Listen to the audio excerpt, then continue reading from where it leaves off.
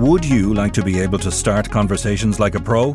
Take the Sunday World, your daily dose of what's going on. Do not consume the Sunday World if you're involved in a drug cartel, you're a politician with something to hide, or you've appeared on a reality TV show and care about others' opinions. Consume the Sunday World responsibly. Always read the stories, gossip and commentary. Wow, buddy!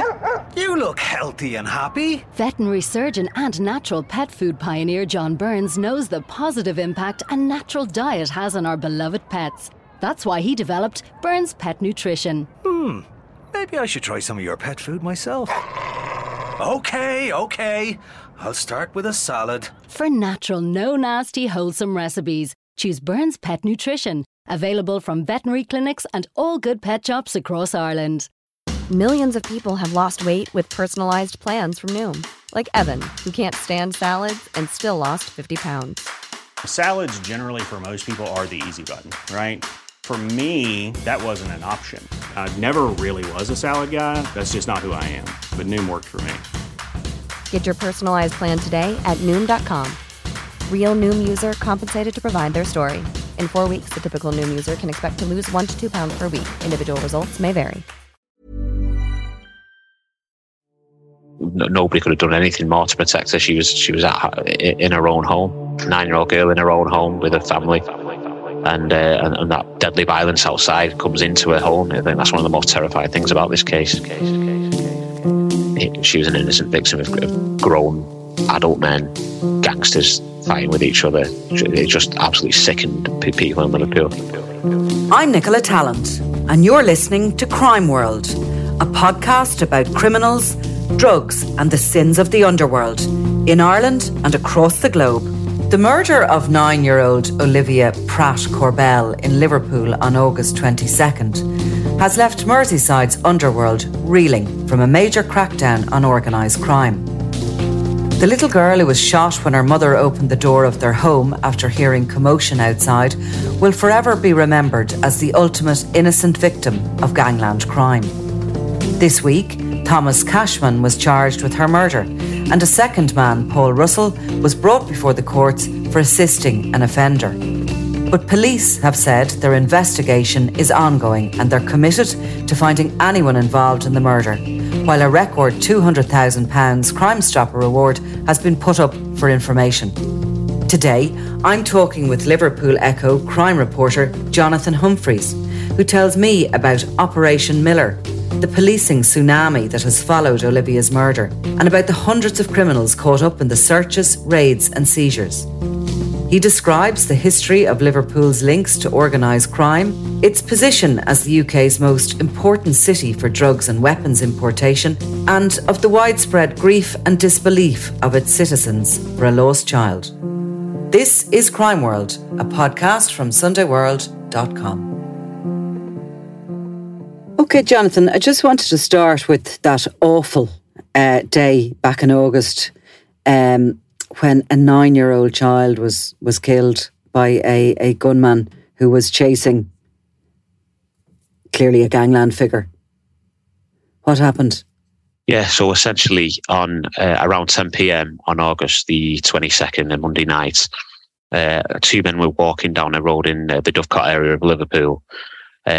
What happened then was there was a man in a balaclava carrying 2 firearms who appeared to have been waiting for them to pass. He opened fire in the street. A number of shots were fired from one of the 2 guns. So the one of the men, who's been identified in reports as 35-year-old Joseph Nee, he's obviously running for his life.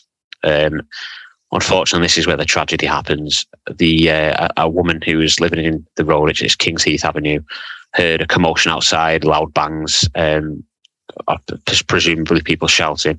She opened the door to see what was happening. This is according to Merseyside police. Joseph Nee sees the door open and sees his chance to escape. Sees a lifeline, essentially, barges his way past Cheryl Korbel, the woman, into the house. The gunman, unfortunately, is close behind, manages to also force his way past Cheryl and gets his hand through the door. He fires a shot from a .38 caliber revolver. The bullet passes through Cheryl's arm and then hits little Olivia Pratt-Korbel, who stood directly behind her mum. Olivia is unfortunately wounded in the chest. And one of the terrible things about this case is even at that point, the gunman didn't stop firing. He carried on firing at Joseph Nee. Joseph Nee was also wounded in the incident, although his injuries weren't life-threatening. So the gunman has then fled the scene. There's some CCTV of him running away. The police believe he used back gardens and he was climbing over people's fences in a bit to avoid being spotted. The police are obviously called to the scene. People have heard gunshots, and police arrive, and it's one of the police officers actually who sees how badly injured Olivia is, sees how poorly she is, scoops her up in his arms, takes her into the police car and rushes her to Alder Hey Children's Hospital, which is literally 1 or 2 minutes up the road.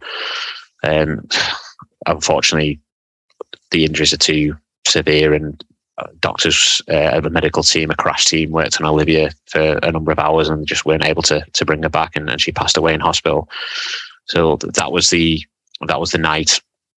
Obviously, since then, there's been a huge police investigation.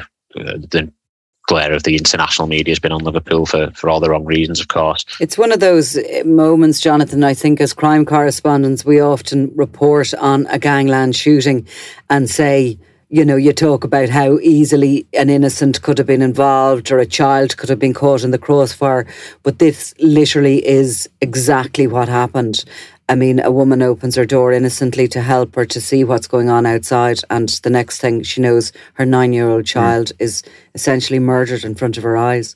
Well, absolutely. And one of the absolutely staggering things about this, one of the coincidences is we've had an almost identical case 15 years ago on the very day that Olivia was shot, which of course 11-year-old Rhys Jones was walking home from football practice when he was hit by a bullet fired in a tit-for-tat shooting involving young teenagers.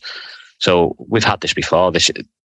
Merseyside was absolutely rocked on that occasion. The murder of Rhys Jones, obviously, it was a huge case, and I think quite a lot of people are familiar with it. There was even an ITV drama series, Little Boy Blue, which dramatised those events. So I don't think anyone reasonably thought we'd be back there, especially on the anniversary 15 years later. And what happened to Olivia? I mean, she was in her home. She was supposed to be safe. Nobody could have done anything more to protect her. She was in her own home, 9-year-old girl in her own home with her family, and that deadly violence outside comes into her home. I think that's one of the most terrifying things about this case. Thomas Cashman, we obviously can't go into too much details about the individual, but an extraordinary quick sort of culmination to the investigation, the murder investigation, that he's been charged. It's only within 6 weeks. Yeah, so on Saturday, Merseyside Police called a hastily arranged press conference at their HQ and announced that Thomas Cashman has been charged with the murder of Olivia Pratt-Korbel. The charges are also two charges of attempted murder related to Olivia's mum, Cheryl Korbel, and to Joseph Nee, the man that the gunman was allegedly chasing before the fatal shooting took place. He's also charged with 2 counts of possessing a firearm with intent to endanger life. So it was obviously a huge moment in the investigation. Like we say, we have to be a little bit careful about what we say now that a man's been charged. But yeah, I think there is a sense of relief that we've got to this point. Obviously, he's entitled to a fair trial, but the fact that charges have been laid I think is going to reassure a few people around the city that the investigation's made significant progress. And Jonathan, a second man, Paul Russell, also charged with it in connection with it? Yeah, so the police have been adamant from day one that they'll attempt to go after anyone who's in any way involved in what happened to Olivia. Paul Russell, a 40-year-old man from the West Derby area of Liverpool, he's been charged with assisting an offender. And according to the wording of the charge, that assistance involves driving the defendant to an address and helping him dispose of clothing. So Paul Russell's also been remanded in custody and will appear at Liverpool Crown Court on October the 31st. One thing police did say at the press conference was that this is by no means an end to the investigative side of things. They're still very keen to go after anyone who was, the way they put it, protected or shielded the gunman. So, and they're still keen for people to come forward with information. So I think things are still very, very busy in the background. They've made a promise to Olivia's family and to the community that anybody who helped the gunman or who was involved in planning the incident will be a key target for Merseyside Police. So I think I would be surprised if these were the last charges in this case. There was a phrase used in court here in the Special Criminal Court in relation to one of the gangland murder that happened. And it was along the lines of there's one hand on the trigger but many hands on the gun, which is that idea that, it takes a team to commit a murder.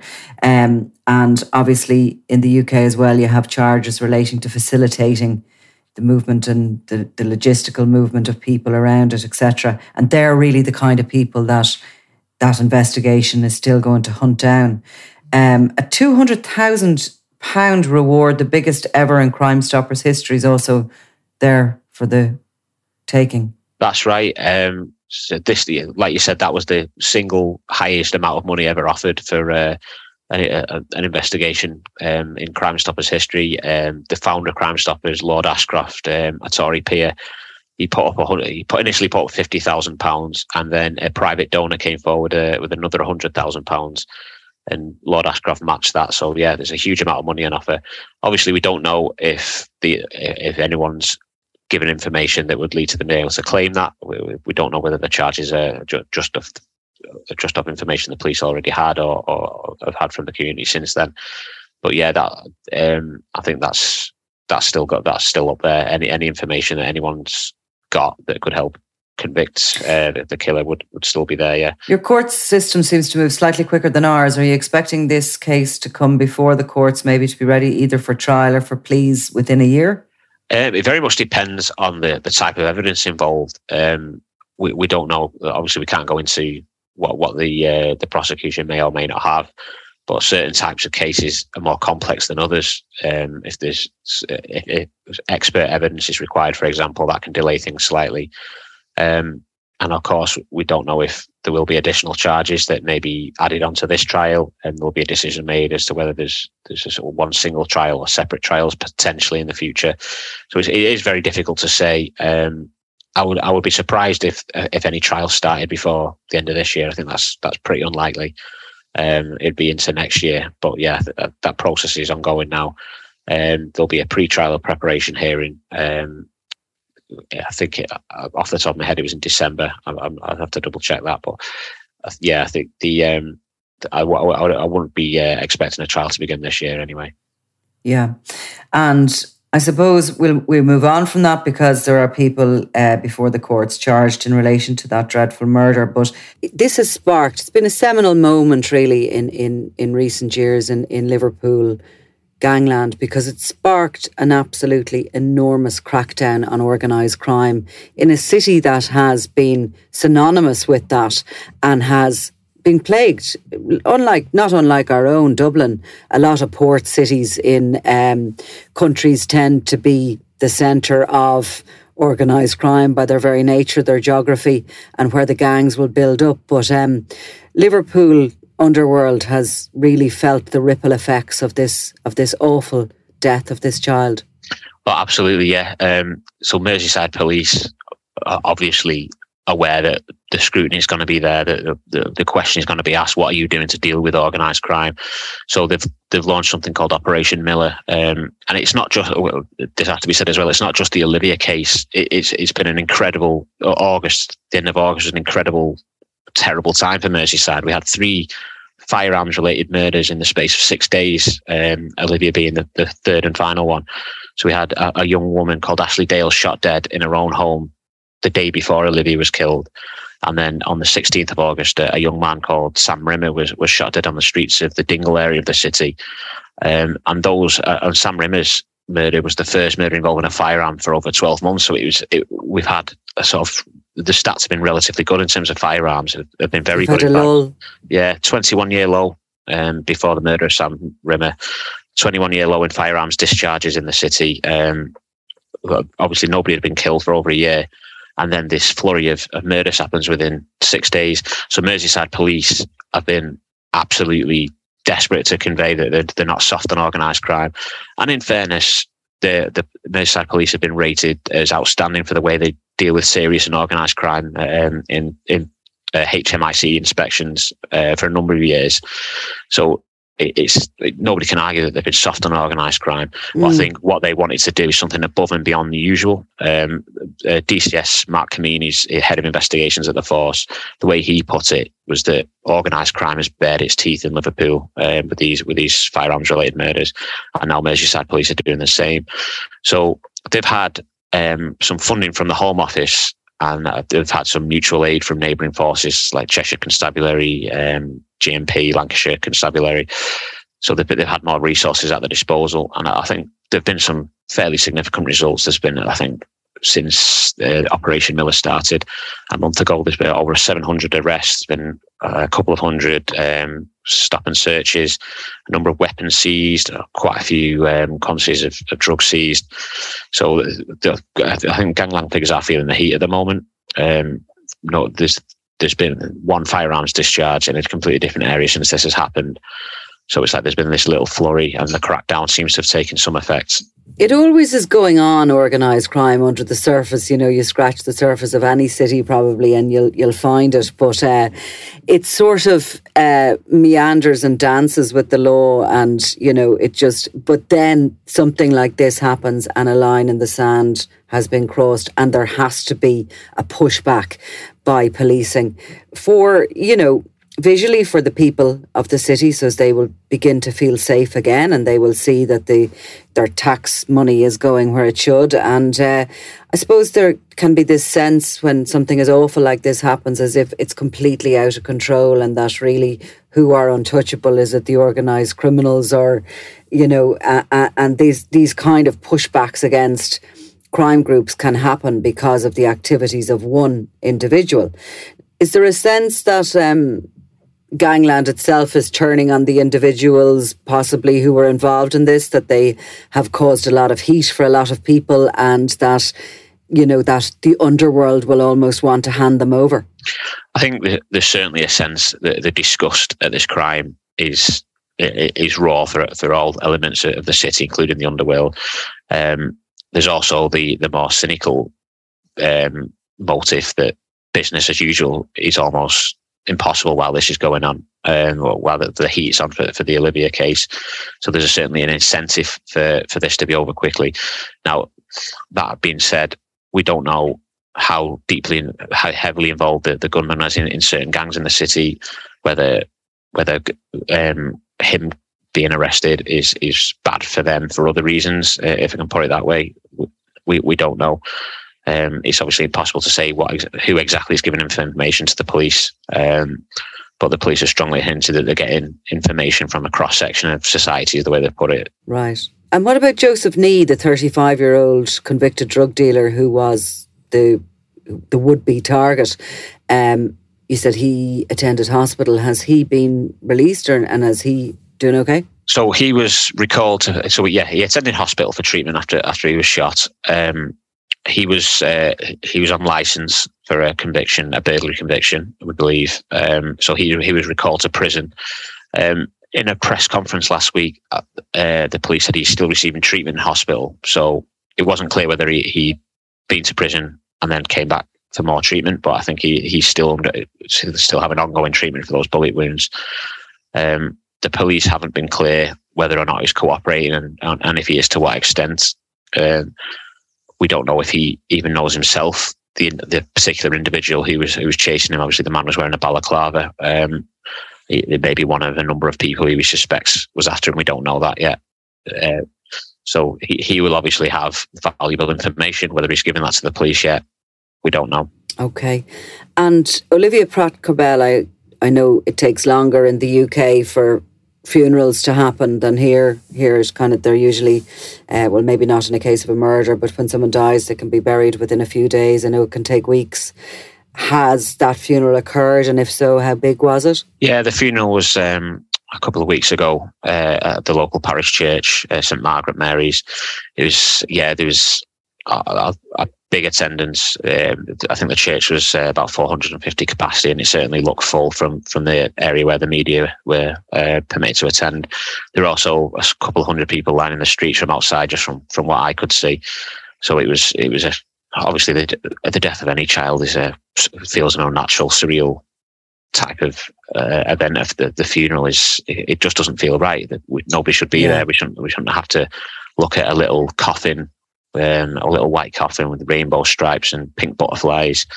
It's not something anybody wants to see. And the funeral was actually, the church was actually next door to a primary school. The children were all in school, so the cortege had to go past the primary school. There was pink letters on the railings outside spelling out a name and pink love hearts in tribute to Olivia. So it's difficult to imagine what our schoolmates were feeling on that day. Horrendous. But Liverpool as such stood side by side, shoulder to shoulder with her mother and her family to show their support. Yeah. And of course it is this awful crime that has focused us on Liverpool and its connections to gangland crime. Very strong connections between Liverpool and Irish gangs, and always has been. And we're going back, I suppose, Liverpool being the entry port to the UK drugs market. A lot of gangs have been in existence there since the late 70s, early 80s, into the 90s, when you had the ecstasy culture, which kind of really brought new drug users to that market that might not necessarily have gone for the likes of heroin or harder drugs. Ecstasy kind of became an opening drug for them to start taking cocaine, etc. And obviously the demand has grown and grown and grown. But Liverpool, it's a curious place. It's certainly almost like I've heard it described before as like the Amsterdam of the UK. It's like a drug supermarket. Well, yeah, I mean, you can see from what happened with the EncroChat hack. I think the way it was described recently by the police was that Merseyside was overrepresented in the number of EncroChat handles that were uncovered when that system was hacked. It was in the region of, there were 800 handles just on Merseyside alone. So that just gives you a sense of how the contacts that were made, the networks that exist in Liverpool. I think Liverpool's the criminal underworld in Liverpool is certainly one that is always looked internationally.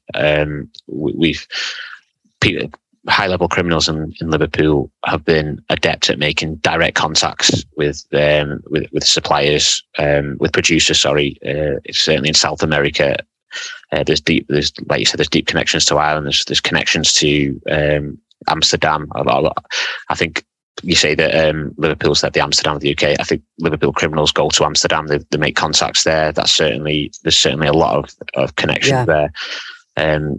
It's Liverpool gangs will work with anyone. They are very economic minded. You get certain cities where it is kind of more territorial. It's more sort of LA based street gang type culture. In Liverpool, it's all about making money. It's all about doing deals, making big money deals.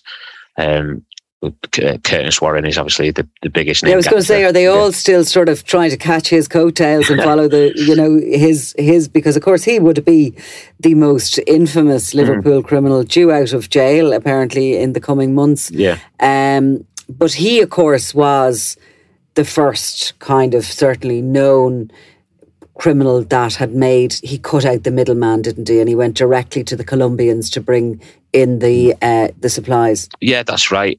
He kind of changed the game a little bit. There was precedent before him. Michael Showers, he was a well-known criminal in the Toxteth area. He made connections in Africa to bring hashish in and cannabis resin. So there have been other entrepreneurial criminals, if we can put it that way, who've made direct connections overseas, but Curtis Warren was certainly the first one to do it on the scale he did it. Bring absolutely huge shipments in from South America. So that kind of laid a framework for people who've followed since. And I think that's one of the things that we've seen in EncroChat. The connections are there. The international link is there. There was recently, I think in June, a huge shipment of cocaine in Thessaloniki, if I pronounced that right, in Greece, was intercepted. And there was a number of men from Merseyside were amongst those arrested, and that's still going through the courts over there now. So you can see that Liverpool gangs seem to crop up in a lot of places, and they've made connections with a lot of international gangs. One thing that's interesting is in recent years, much of the cocaine trade in the UK has been run by Albanian syndicates, and that's not happened in Liverpool. In London, the Albanians almost uniquely control the cocaine trade. In Liverpool, I've heard that, and the firearms trade. Yeah, that's right, and it's not something that's come up too much in Liverpool. The old school family-based organisations still seem to be the primary source of drugs. Those networks are still the ones who are bringing it in, as far as we're aware. And is that due to the firearms and their use of violence, that they're holding control of the city and the region, as opposed to, because I know certainly in London the feeling is the Albanians can be, or are, they're the typical types that have little to lose, so they're really, really super violent. They're very feared. In Liverpool, are the local gangs holding their own against that sort of influx? I don't think you could say that they're particularly ferociously violent compared to other types of organised. I mean, there's always that element in any organised crime network, but I think Liverpool Liverpool gangsters have just got the connections there. They've just got the networks already, and there's not been any, as far as we can see, any concerted effort by Albanian gangs or other criminal organisations internationally to take over that market. I don't think they. One thing we know about Albanian gangs is that they're also quite economical and pragmatic in the way they take over areas that they take over. And I just don't think they've seen it as a worthwhile enterprise in Liverpool as yet. So they're a tight network, and they have it very organised.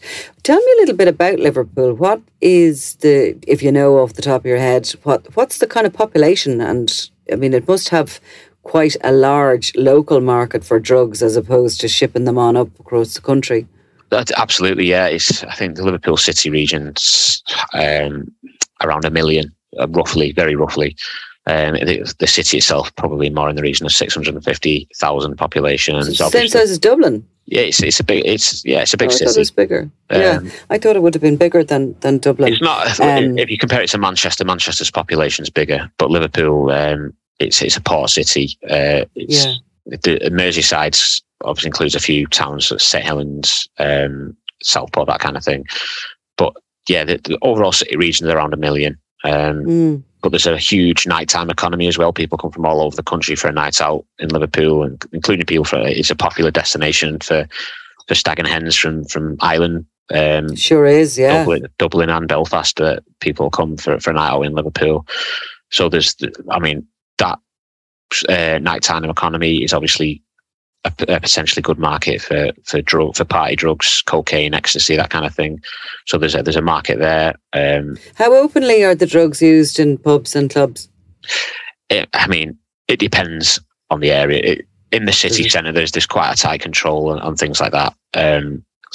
Obviously, there's always going to be institutions that aren't quite as they are tightly controlled on drugs, but it's if there's certain areas in the city centre where you can go out and almost guarantee that you'll be offered cocaine by somebody in the street, that kind of thing. It does go on, and I think pubs are a little bit outside the city centre. There are certain types of pubs where I think it's a little bit more open. I was only asking you that because a friend of mine who would be fairly streetwise was there recently on a trip with a group, and she came back and reported to me that, oh my God, Liverpool is 10 times worse than Dublin. They're taking cocaine off the tables and stuff. And I was like, you must have been in the wrong area. She's like, oh no, everywhere's the same. And I was like, I can't believe it. There are places in Dublin that you can see people literally openly taking cocaine in pubs and stuff. I presume it's exactly the same. Yeah,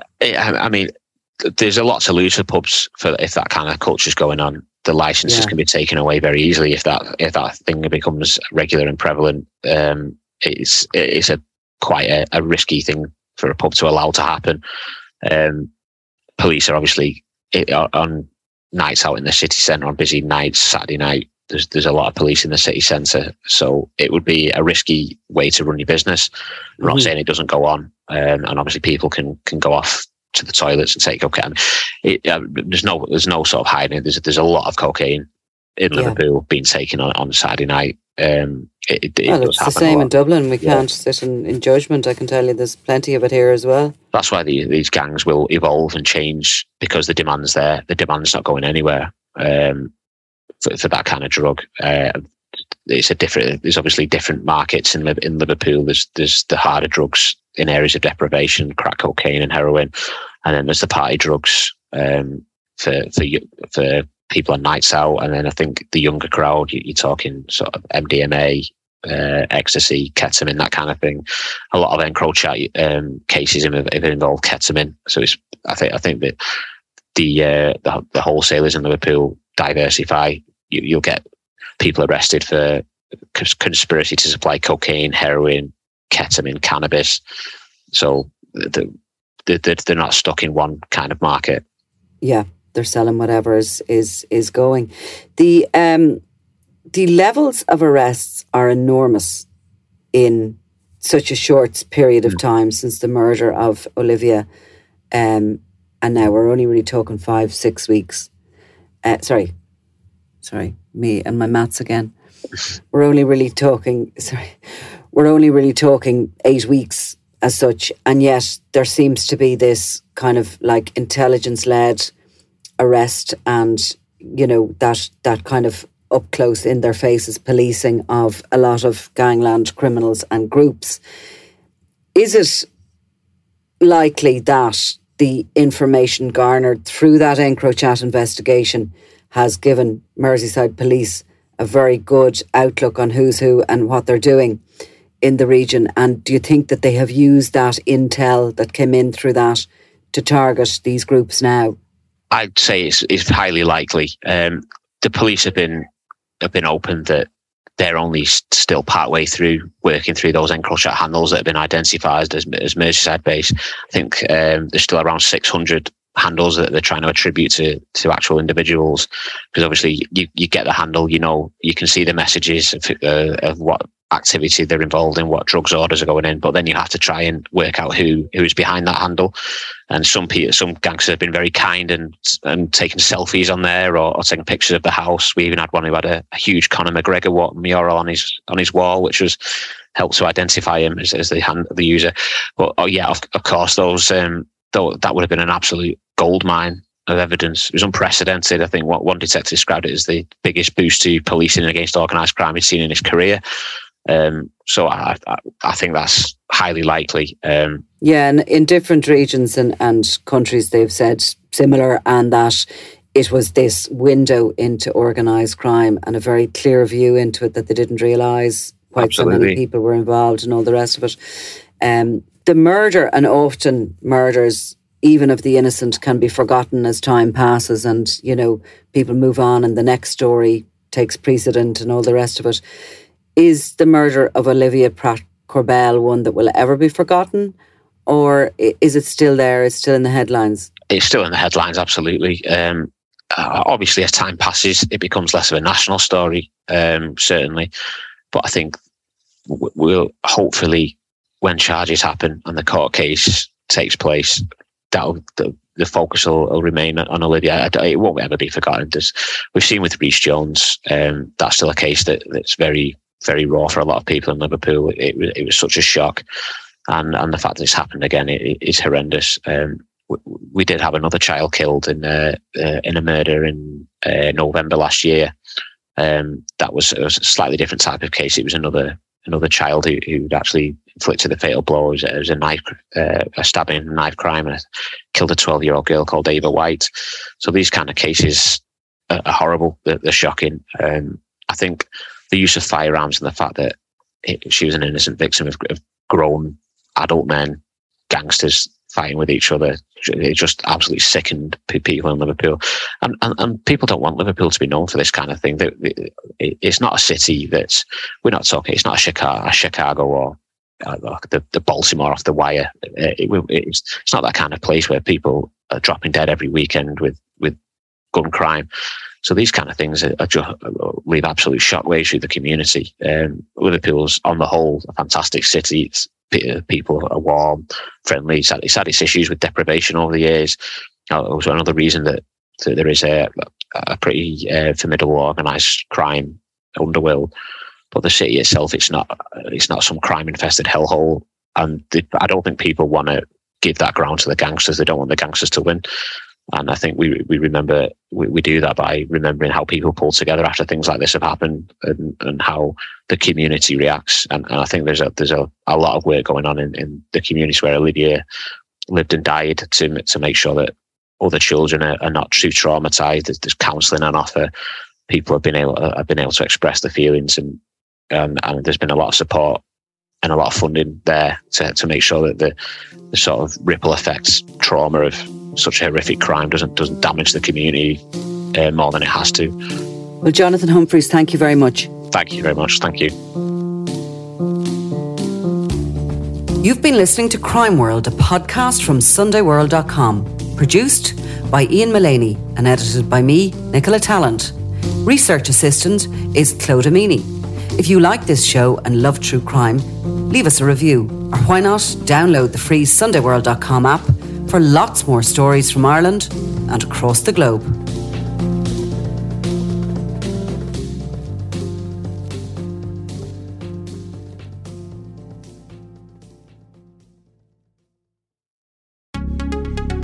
Would you like to be able to start conversations like a pro? Take the Sunday World, your daily dose of what's going on. Do not consume the Sunday World if you're involved in a drug cartel, you're a politician with something to hide, or you've appeared on a reality TV show and care about others' opinions. Consume the Sunday World responsibly. Always read the stories, gossip and commentary.